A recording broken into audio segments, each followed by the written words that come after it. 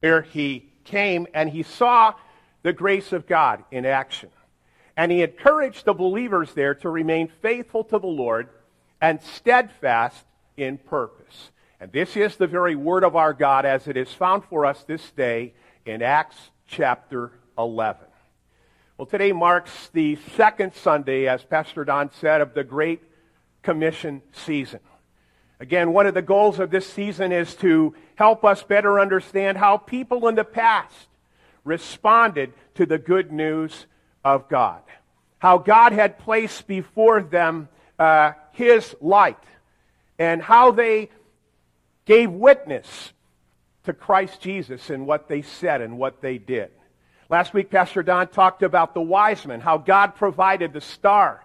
And I guess I didn't never realize that star led them 1,000 miles to the Christ child. The Gentiles, the wise men, were the first torchbearers for Jesus Christ to spread His light wherever and whenever they could. So today, the focus shifts to that time period just after the ascension of Jesus into heaven. Somewhere between 33 and 100 A.D. The gospel lesson that was just read, we heard that just before Jesus ascended into heaven, Jesus gave us, His church, the marching orders to go and make disciples of all nations. But how did they do that? And what can we learn from their example?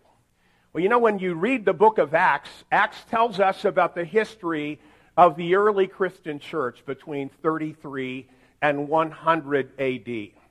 When you read the book of Acts, you think about some of the major characters in that history. People like certainly Paul and Peter and Stephen. And who was Stephen? Remember, Stephen was the first martyr. But there were a lot of other people who worked behind the scenes. Maybe they didn't occupy positions of prominence. Maybe they were a lot like us. And yet, their labor and their torch-bearing for Christ was significant. This morning, I want to focus on one of those people who worked behind the scenes, took a secondary role, so to speak, so that someone else's ministry might flourish.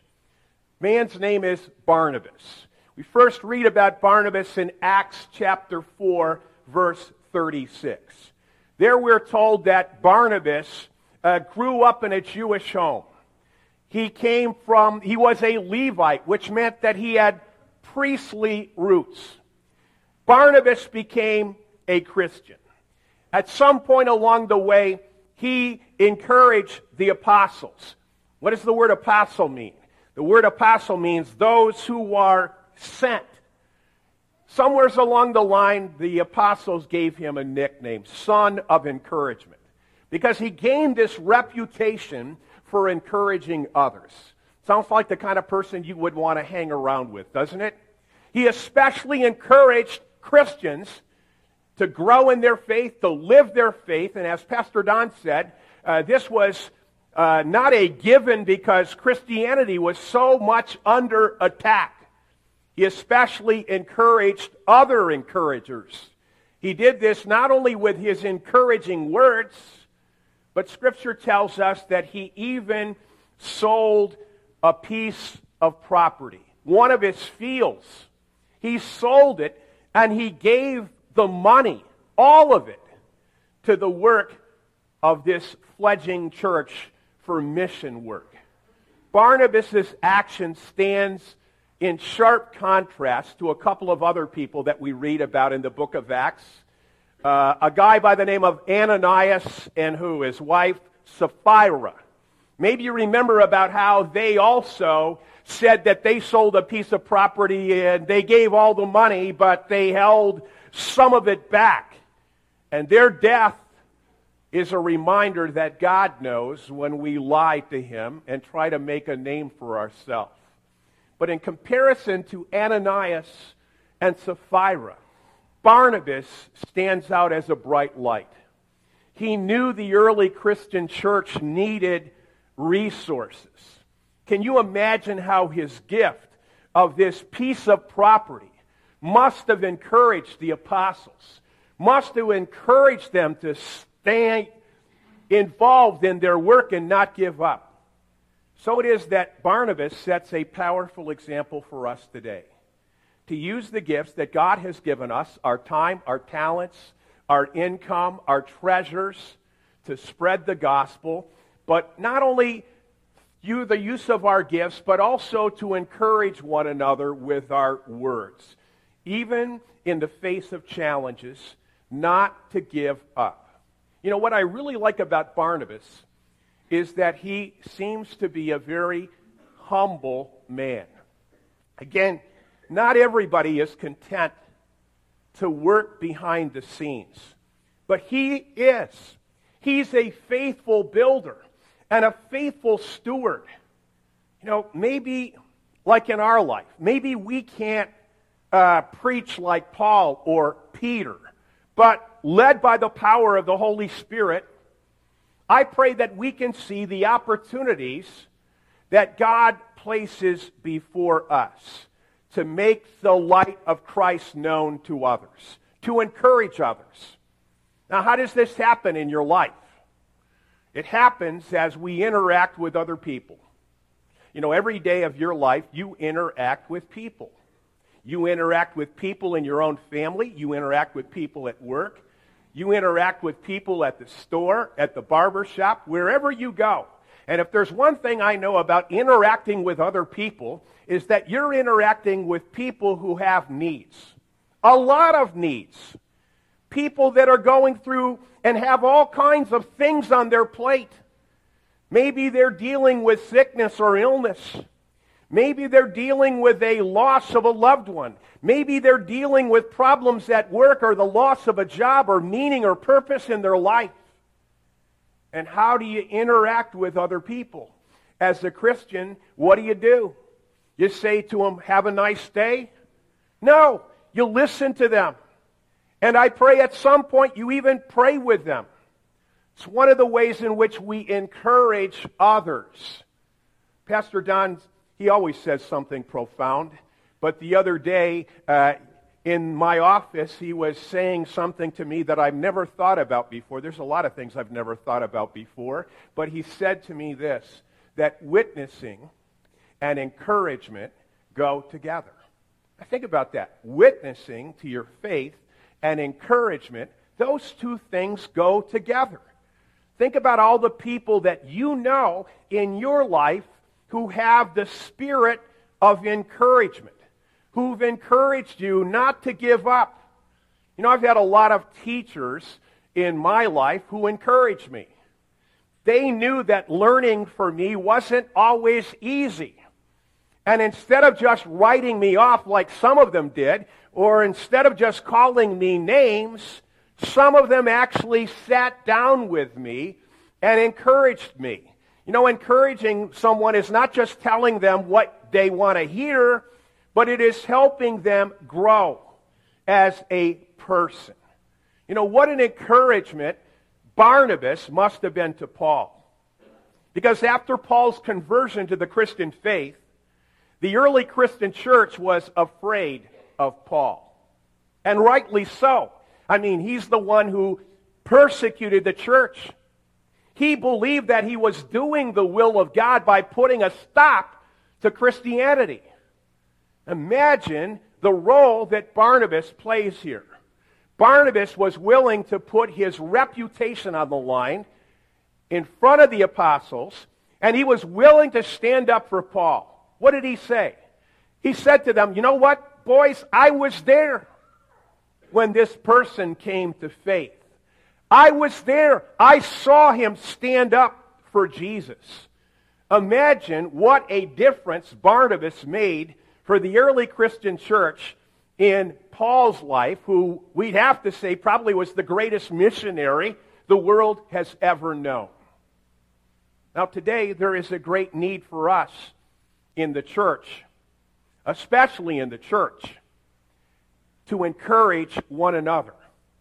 You know, we don't always agree on everything. We don't always agree on how the church should be run. We don't always agree on the color of the carpet or the kind of liturgy or the kind of music that we sing. But we do have a responsibility to encourage one another. Luther talked about it this way. He says, putting the best construction on what others are doing. You know, our church here at Christ our King is blessed with so many Barnabases. People who work behind the scenes. People who let their light shine. You know, I hear stories about our young adults. I hear about them giving witness to their faith among their peers at school. Even in the face of difficulties when fellow students pass away and they boldly proclaim the hope that they have in the resurrection of Jesus Christ. I see the work of the quilters on Tuesdays. I see the work of Sunday school teachers who teach our children. Those are just a few examples, and there are many others. Many of you who work behind the scenes, using the gifts that God has given you to make a difference. Maybe it's a secondary role, but you are supporting other people's ministry. You know, as pastors probably need more encouragement than anybody else. Because, you know, in the ministry, the devil is always, every day of your life, trying to discourage you, trying to get you to quit and give it up and saying, I don't need this. You know how incredibly encouraging it is when someone comes up alongside of you and works with you. Maybe it's just changing light bulbs. Maybe it's vacuuming the carpeting. But they come up alongside of you as a partner in the gospel, doing together what none of us can do alone. It's not rocket science. You know, a lot of times as new members join our fellowship here at Christ our King, sometimes those new members can fall away. Sometimes they become inactive and you wonder, where are they? And you ask yourself, why is that? Well, there's many reasons for that. But one of the reasons is that some expert, not me, has said that unless a new member has 4 or 5 meaningful relationships or connections within the body of believers, and unless those connections are made within a period of 12 weeks, if that doesn't happen, then they can quickly fall away. People aren't going to stay very long if they don't know anybody in the body. Barnabas, Jesus himself encouraged others not only by speaking the word of God, but coming up alongside other people. That's why I love to see those 3 children today walking down the aisle hand in hand. Perfect picture. You got to put that on the cover of the bulletin. You know, Barnabas encouraged people by doing what? He pointed them to Jesus. Now, Barnabas had the nickname Son of Encouragement. But you know, the ultimate son of encouragement is right there. He's the ultimate son of encouragement in our life. Because he saw that we were lost in our sin. And he did something about it. He left the wonders and the glories of heaven. Came into this world to shoulder our sin. Can you imagine how that must have been for the holy, perfect Son of God to shoulder our sins, to shoulder them and take them to a cross and to die in our place? Jesus walked the way of the cross. He lived and died and rose again so that you and I might have the ultimate encouragement. The ultimate encouragement that comes through the forgiveness of our sins and the certainty of eternal life. If there's one thing I know about God, it's this. God will never go back on the promises that He's made to you. He restores us sinners by the shedding of His blood. And if there's one other thing that I know about Jesus, is that Jesus' ministry was in the ministry of touch. Jesus encouraged people by touching them where they were, touching them physically, touching them spiritually. And again, I think there are a lot of Christians today within the church, especially in the United States, who are dying on the vine, who are dying for the lack of encouragement. Book of Proverbs says it this way. It says, a man has joy in an apt answer, and how delightful is a timely word. You know, what is a timely word in your mind? A timely word is one which is spoken at the right time. It's a word of encouragement to someone. How can you speak a timely word if you never interact or if you don't know other people? It's a delightful thing to be able to share an apt, a timely word. This sinful world that we live in, if there was any doubt about that, just watch all the news leading up to this week and the inauguration. If ever there were a world full of discouragement, it's today. But as Barnabas and as Jesus, we have a Christian responsibility and a joy to be encouraging one another. So today, by the power of the Holy Spirit, I would call you to be a Barnabas. And how can you be a Barnabas? You point people to Jesus. And you don't just point people to Jesus, but you do it generously. Because witnessing and encouragement, as he would say, never, ever, ever, ever stops. In his name we ask it. Amen. Heavenly Father, we thank you again today for those who played a secondary role. And sometimes, Lord, that's the way we feel about our ministry, but a secondary role is an important role. It is vitally important to stand beside others and to be like Aaron, to lift up the prophet's hands, to do whatever we can do, using the gifts that you have given us to make a difference in the lives of others. Lord, we pray that you would help us to do just that here in this place and in this church and in our lives, today, tomorrow, and for all eternity. We pray and we ask this in your name, and all of God's people said, Amen.